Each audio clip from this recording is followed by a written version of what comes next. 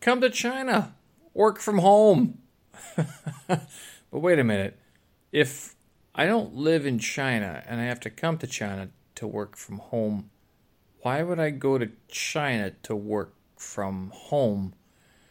Is it market access? Something to think about. Monday, April 18th, 2022. I'm Steven Sersky. Christos Voskres. Christ is risen. Voistna Voskres. Indeed, he is risen. If you celebrate, if you don't, that is what you're going to be hearing from the Ukrainian Christians, or the Christians, the Catholics, for the next 40 days. As I explained in a very lengthy episode, I know, on Friday, Good Friday, last week, it was the Easter weekend. So in the Ukrainian Catholic Church, from now until about the end of May at this point, the next 40 days, it would be Christos Voskres is what you'd say, and then Voistna Voskres in response. And the reason it's 40 days is because after the 40 days, that's when Jesus was reported to have appeared to the apostles again, and then ascended into heaven at that point. Not the third day risingness, but then 40 days he appears again, and then that's the final time they see him.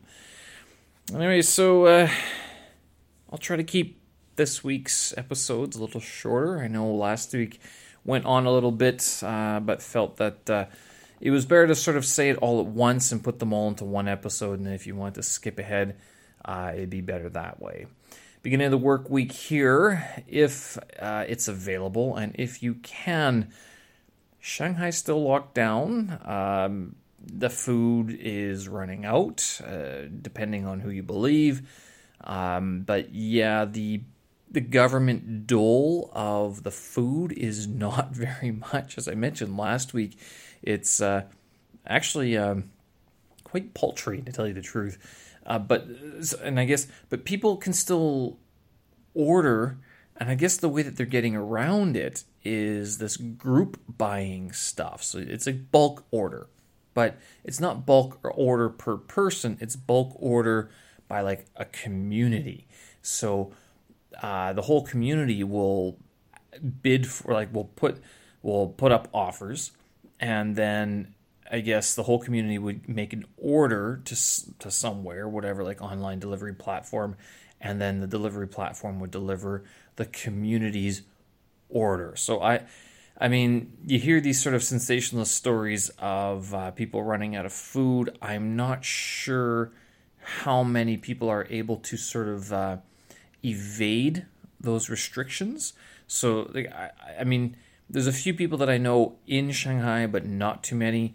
And yeah, they're saying, I mean, they're all locked down again, and the lockdown is going to continue till the end of April at this point. We're feeling the pinch here in Beijing in terms of available work, but other than that, the city is open. I mean, masks are still mandatory in public spaces, on the subway, and places like that. But, I mean, in terms of everyday life, we're not really seeing it. There's not much of an interference. And I'll tell you, it is something I kind of look at this, and like China seems to be the only one who's having this sort of flare-up, such a major flare-up. And it's things like this that kind of make me go, the rest of the world, vaccinated and masked, has moved on. And yet here we are in China, and it still seems to be an issue. I don't know. I mean, and I mentioned at the beginning, it's like I'm going to start working from home, but why am I working from home if I'm living in China? Technically speaking, China's not my home. I can never be a Chinese citizen. I can't. I mean, at best, I can get one of the Chinese green cards. I mean, I've spoken about this before, but something's not adding up. It doesn't seem. I guess the question then becomes, I'll stop myself there. Where else would you go? Right? Like, where else would you go at this time that's hiring, that's available, that you would mind packing all your stuff up from your apartment and shipping it somewhere? I mean, where else would you go? even within China, like I kind of wonder if, because Beijing, I've spoken about this, that Beijing is sort of, I mean, since it's the seat of political power here, seat of the government in China, what would it be like to live in another city in the country? And not just Shanghai or one of the other second tier cities, but like third or fourth tier cities. I don't know what those are like. I don't know too many people who live in those places, if it's a viable existence. And I'm sure you could survive, especially if you don't care about the Western amenities or like really fast internet or things like that. I mean, if you're not doing anything along those lines, could you make a go of just simply living in a smaller city in China? I wonder.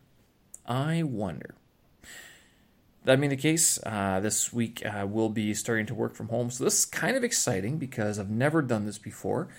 Given that, I mean, as a working traveler, working from home always sort of meant, I always thought, I'd be in Canada to do it.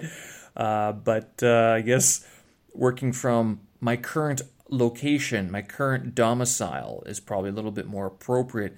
My current apartment, which is here in Beijing. So we'll see. I'm going into it with this idea of like, how will this fuck up? I'm not going to lie. We're on Windows-based systems. I don't think I've hidden from this very much. Windows computers or computers that run Windows typically are very glitchy. And I don't think this is anything sensitive to talk about. I don't think it's an unknown. I think it's pretty commonly known. Windows operating system, glitch, bugs, Google that, Baidu that, Yandex that, whatever search engine that, go ahead, and I'm sure the results will be plentiful. So that begins all tomorrow.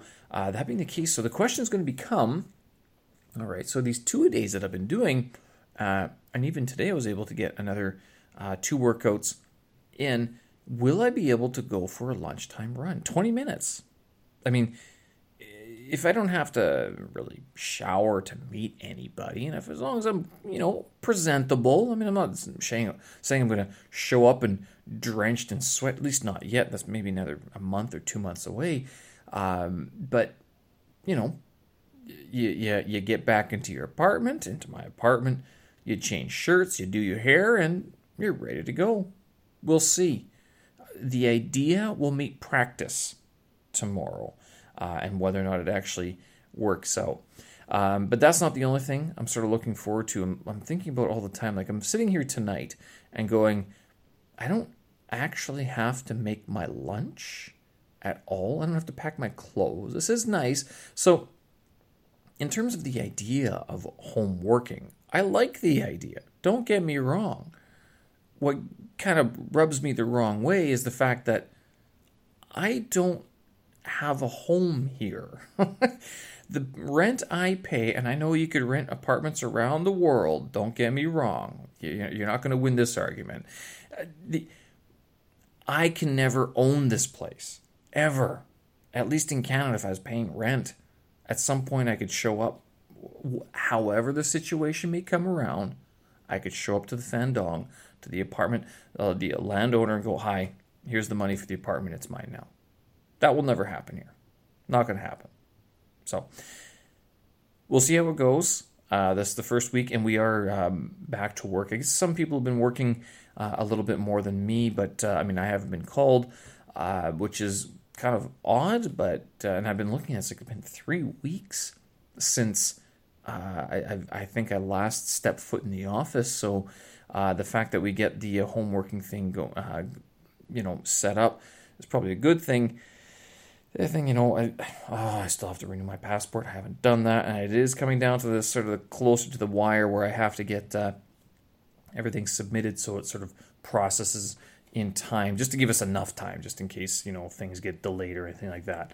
I did get the photos taken. I think the easiest thing would be to mail in the application, but that is rife with other problems that I don't even want to think about at the moment. But so that home working starting this week.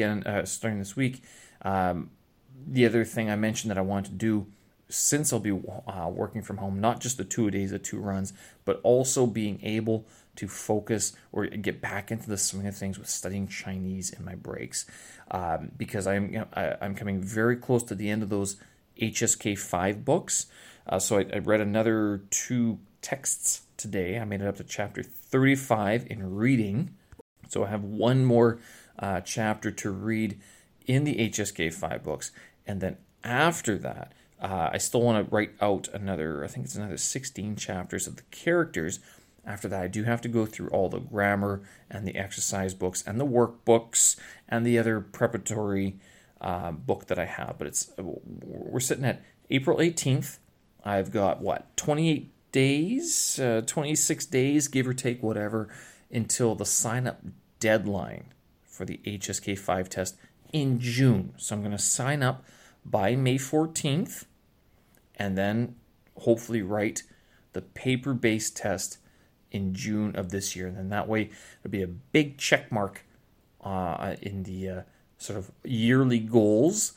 I'm not sure if it's a life goal because it didn't become a goal until like a couple of years ago. But in terms of this year's accomplishments, certainly going to be able to check that win, lose, or draw. Now, if I were to fail, I guess this would be the next big problem. Like, if I were to fail, when would I go again?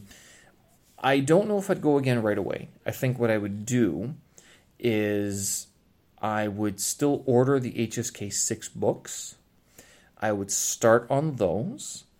And then as I started making my way through the HSK 6 level, depending on whether or not I remain in China in October, because again, my annual anxiety of, will I have the contract renewed?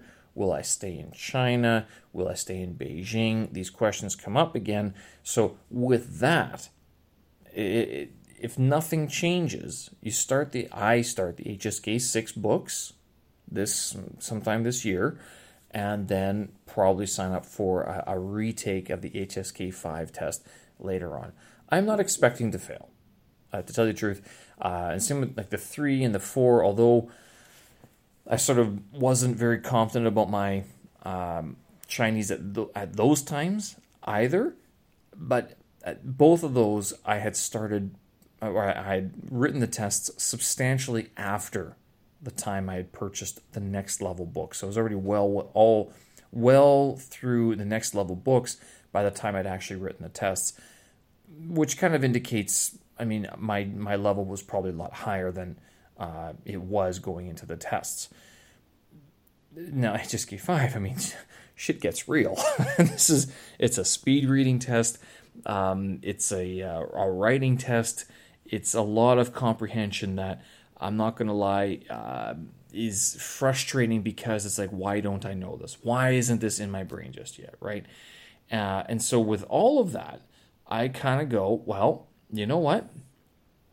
I'm going to spend the next 6 weeks especially preparing for, up until that sign-up time, getting through at least the base textbooks, and then after the sign-up is confirmed, that would be when I sort of really turn on the engines to start writing a lot more and to really buckle down on each portion of the test in preparation for the June test. So this one, whereas before I think I was a lot more focused on the test, on the language overall, this time I am focused more on the test. As noted by the fact that I dropped it on my classes on Sundays. I don't go to those anymore. I don't care to speak so much as I wish to simply focus on the test and be able to pass it. Whatever I need to know for the test, that's what I want to know. I did have a bit of a test this weekend in terms of my travel vocabulary. It didn't work very well, but we went up to the Great Wall annual trip, I guess it is. Maybe it's every second year. I can't remember. We haven't gone to the Great Wall very much. We go to Tiananmen Square every now. We go to Tiananmen Square more often than we go to the Great Wall. Reason being, the Great Wall is really far away. Noticeable, especially, is the air quality. So we went to the Badaling section of the Great Wall, and if you've ever been to China, or if you're ever thinking about coming to China, Badaling is your heavily redone, aimed at tourist portion of the Great Wall. It's the one where you can land in Beijing and get a bus from the airport to the Great Wall and then back to the airport and catch your connecting flight. It's literally that easy to go between the two. Now, we went there because there's actually the Great Wall was actually a secondary reason, and just because we were going to be in the vicinity, rather than we actually wanted to see what the I guess is referred to as the zigzag train, the Sakura train. So I mentioned a couple weeks ago that the sakuras are in full bloom, or they were in full bloom, the peach blossoms. Well, they're gone.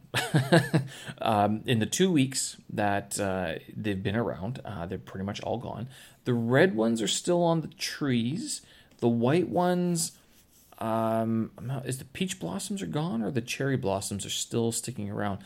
Whatever it is, not as many of them as there were before. And so taking this train, the special train, it was the S208, and there's actually a few of them. You got to go up to, it's line 13, Huaying, I think is the station stop. And from there you transfer to these northern lines, the S1, S2, whatever it is, and they will take you into the depths of the northern Beijing mountains, like far outside the 6th and 7th ring roads, if those even exist. But that being the case, we did take the train. It did zigzag, and we did see a few cherry blossoms and sakura trees and all that. There was not very many. It was a bit polluted, and the train had tinted windows. So, I mean, we saw a little bit. It wasn't, but it wasn't like what the advertisements were sort of boasting. You know, there's just cherry blossoms and sakuras all over the place. No, and certainly the other thing is that keep in mind when you're looking at those advertisements, it's someone looking from the outside of the train, usually with a drone or standing on a platform somewhere, and they are taking video of the train going through a very sakura-ist valley. Well, we in the train did not see that many.